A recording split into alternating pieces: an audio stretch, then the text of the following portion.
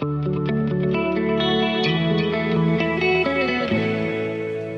and welcome. You're listening to D-Log, and today we have someone very interesting with us. We spent the last 1 year trying to inform, educate, and spread awareness about various topics, especially when it comes to health. Today we have someone who you know as Dr. Cutress on Instagram, Dr. Tanaya Narendra. She's an internationally trained medical doctor, embryologist, scientist, and women's health content creator. After studying for a master's at the University of Oxford, she subsequently registered as a doctor in England and remains committed to making public medical education her life coach. She's currently based in the US.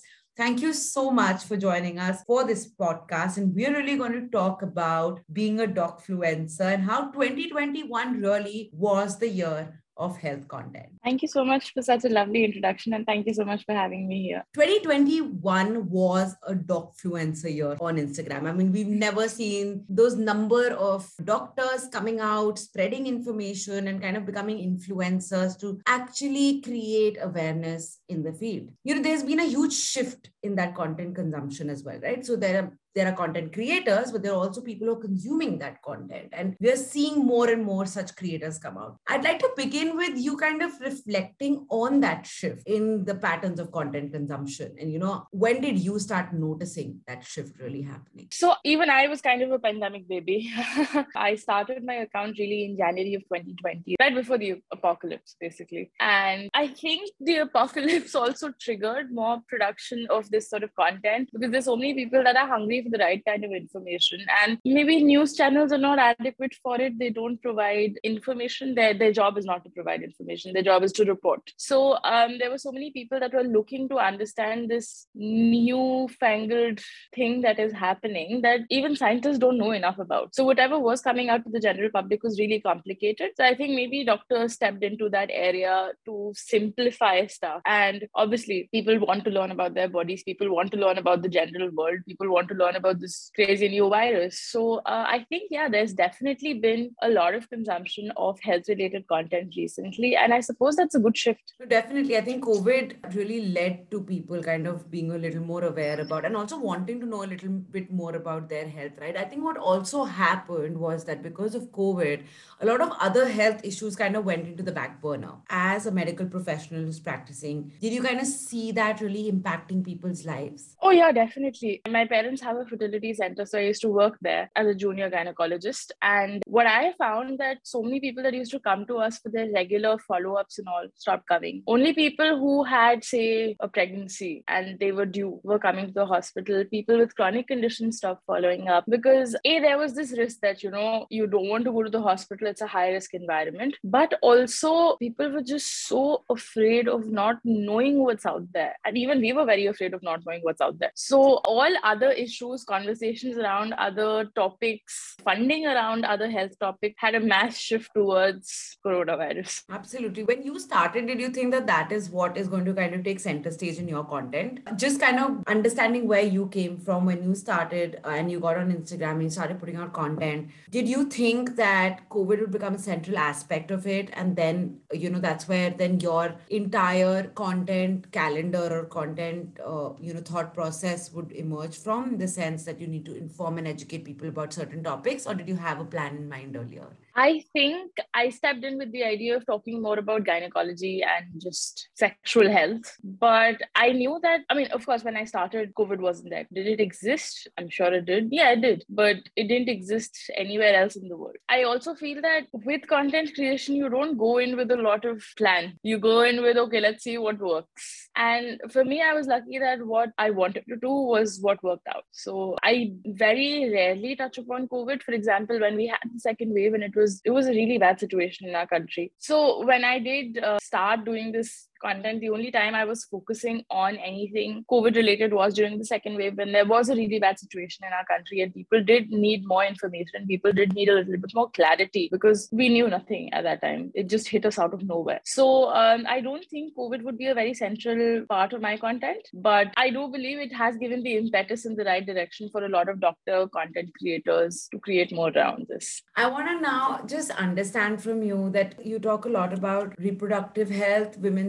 reproductive health and also sexual health in general. Do you think that there is a kind of a vacuum when it comes to conversations around women's health in general? Because we do know that a lot of times there are a few underlying issues that women face and they don't end up going and seeing a doctor, or they don't pay attention to it until and unless it's too late. And this is something that has been spoken about previously by a lot of people as well. But do you think that there is still that need for women's health issues to be talked about? We've seen a lot of startups in the space come up over the last 1 year as well that are actively taking women's health and putting it in the forefront. So I'm not 100% sure on where I read this quote and if I'm accurate with the numbers, but I think a condition like endometriosis, which is a very painful condition. So what happens in endometriosis is that your periods become extremely painful and you need constant medical supervision every time you have a period, and period are a monthly occurrence for most people. So this is something that genuinely impacts the quality of your life. Endometriosis research gets only 14%, and once again, I'm not sure on the number, but only gets 14% of the funding that erectile dysfunction gets. And erectile dysfunction is a condition in which people have a problem getting an erection. So the research, just the focus on even something as chronic and something as impactful as endometriosis, and that's not to say that erectile dysfunction is not impactful. Sure, it does impact you in a psychological way, of course, but it doesn't constantly ruin your quality of life every single month. So the way we treat women's health is so sad in science, in popular culture, in everywhere, that we definitely need more of a focus on this. And this is not just something I'm spouting off of social media. This is a well-recognized phenomena in all kinds of science. So yes, we definitely do need more money and we do need more focus on this. And I'm glad there's problem-centric startups that are sprouting up. For example, we've got Vera Health, which focuses on PCOS. We've got Ara Health, which focuses on women's health in general. We've got Ozaiva Nutrition, I think, which focuses on PCOS again. So yes, things are starting, but we have a long way to go. I think what's also interesting is, especially in a country like India, women don't exactly have a great relationship with their gynecologists. Sometimes it ends up being quite a challenge for a woman to kind of go and see a gynecologist and just have an open and safe conversation. I feel like somewhere with your content, you've tried to normalize that conversation. What is the approach that you take? And, is there an anecdote behind that? Is that through personal experience because you've seen that women find it so difficult to talk to their gynecologist? I think it's mostly through learning from friends who could not. Even if I were doing anything stupid, I couldn't go walk up to any random gynecologist and be like, yeah, so I masturbated and this happened or whatever. My mom's also a gynecologist, which made my life significantly easier. And she's a very non-judgmental, sex-positive gynecologist, thankfully. So I think it was partly inspired by her. I think I saw a non-judgmental, sex-positive gynecologist, and my dad's a fertility doctor as well. They're both very similar in their approach towards this. So I think because I saw that at home, even before I knew what a sex-positive and inclusive doctor is supposed to be, I sort of had this idea in mind that this is what a doctor is supposed to be like. And then I stepped out into the real world and I went to medical school and I realized that this is not the norm. And I was shamed quite often by my professors for taking, say, detailed sexual histories or just being very frank in my conversation about sex and sexual health. So I shut it down and I learned not to talk about this. But then I figured that if we're not talking about this, as doctors, it is our responsibility to create a safe environment for our patients. And just the general public or conversations around public health and issues around public health. The way we stigmatize sexual health, like, AIDS is a joke. The way we talk about AIDS is always as a punchline of some joke. Situations like this that I felt like, I think all of these decisions and all of these conditions informed my decision to talk about this. But also the fact that there is so much disinformation on the internet right now, particularly around women's health and menstrual health. Influencers with absolutely zero background in any training in this area have decided to come and speak about this and spout of absolute nonsense. So I felt like there was a need for real, authentic medical information in this world of unqualified influencers. Absolutely. In fact, we did a clubhouse recently as well with some docfluencers like about 2-3 months ago. And I remember that they were honestly a little frustrated because they were like, there are people out there who come and they put out information that informs people medically, but it's incorrect information. And they're like, we don't know what to do. And brands tend to then go to those influencers versus going to an actual dog influencer, and that really, that's quite sad actually, because how do you break that disinformation bubble? Did you struggle when you started putting information out? Did you see any backlash from your way? I am more privileged in a lot of ways as a doctor influencer because, I speak the social media lingo and, I look a certain way that is more acceptable to a lot of people. And I feel like all of that made my journey easier. But in medical school, we're not taught how to simplify topics. When you go to a doctor, they won't tell you, okay, beta, I'm going to do a laparoscopy for you, which involves me putting a small slice in your tummy and then putting a camera through there and seeing your inside. They'll be like, oh yeah, you have a complicated condition and I'm going to do a laparoscopy and we'll do a histopathology and see what happens. We're not taught to explain the condition at all. And I'm not saying that we also don't have the responsibility of doing it on our own, even though we're not taught that, but it's just not programmed into us when we're in medical school or even in our further training. I think it's definitely quite difficult to learn how to do this because it's, how we do those just a minute practices in school or half a minute practices in school. Reels are 30 seconds and 60 seconds. So you have to explain a complicated topic in 30 seconds or 60 seconds. So it's difficult to learn.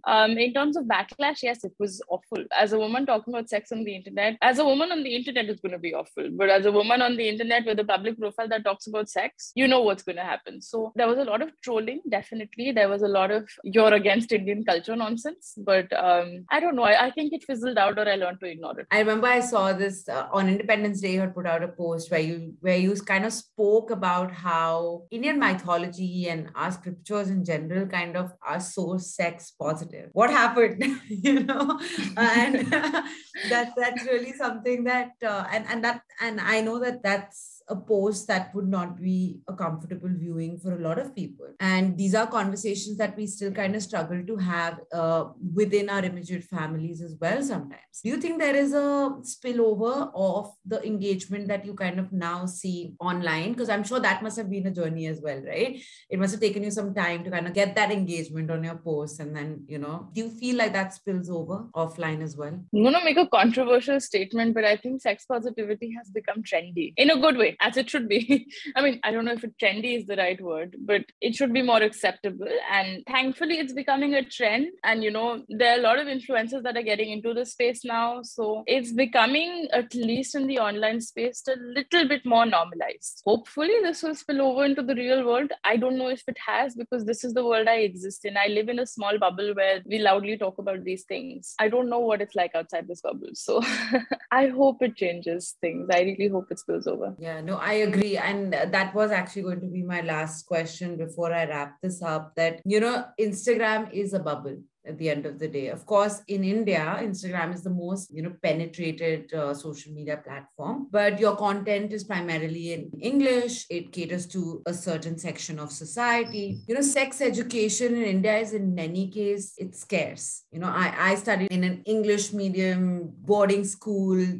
We still had people giggling when in class 8, we were taught reproductive health in general during our biology class, right? So these problems exist in India. So how do you feel, as someone who spends so much time and puts in so much effort in educating the public and just kind of creating that kind of awareness, how do you think we can really, at least take a step in beating this, kind of solving this problem in India? Because it exists, of course, I'm sure it exists in a lot of other countries as well, but in India, it's to a whole new level. And it's quite ironic considering our country's population.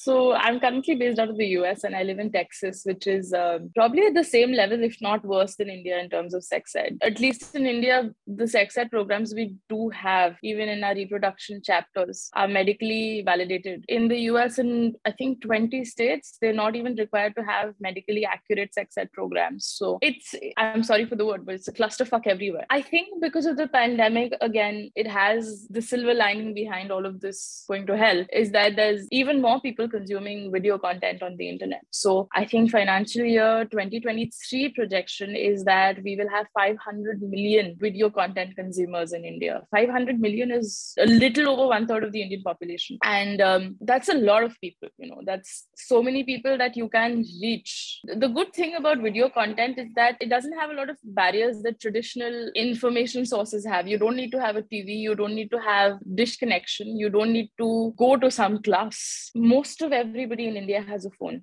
even people who come from low socioeconomic backgrounds. And most of India, thanks to Jio and then now Starlink coming to India, is going to be very, very connected. So I feel like there is such a good platform to provide this. You don't need anything other than a phone and an internet connection to access this kind of content. And now also we're having this sort of content in regional languages as well. I think the internet is a very good place to start. And yes, real world makes a difference. But in the current scenario, can we really do real world stuff? Not really. Not in a mass scale. And then secondly, there is a barrier. No, there's actually a curtain of anonymity that helps in doing this stuff online. You can consume this content without feeling awkward, because a lot of times these sex ed classes are so awkward. You want to ask a question, but you're like, oh my God, can I ask this in front of 25 people? Or what will the educator think of me?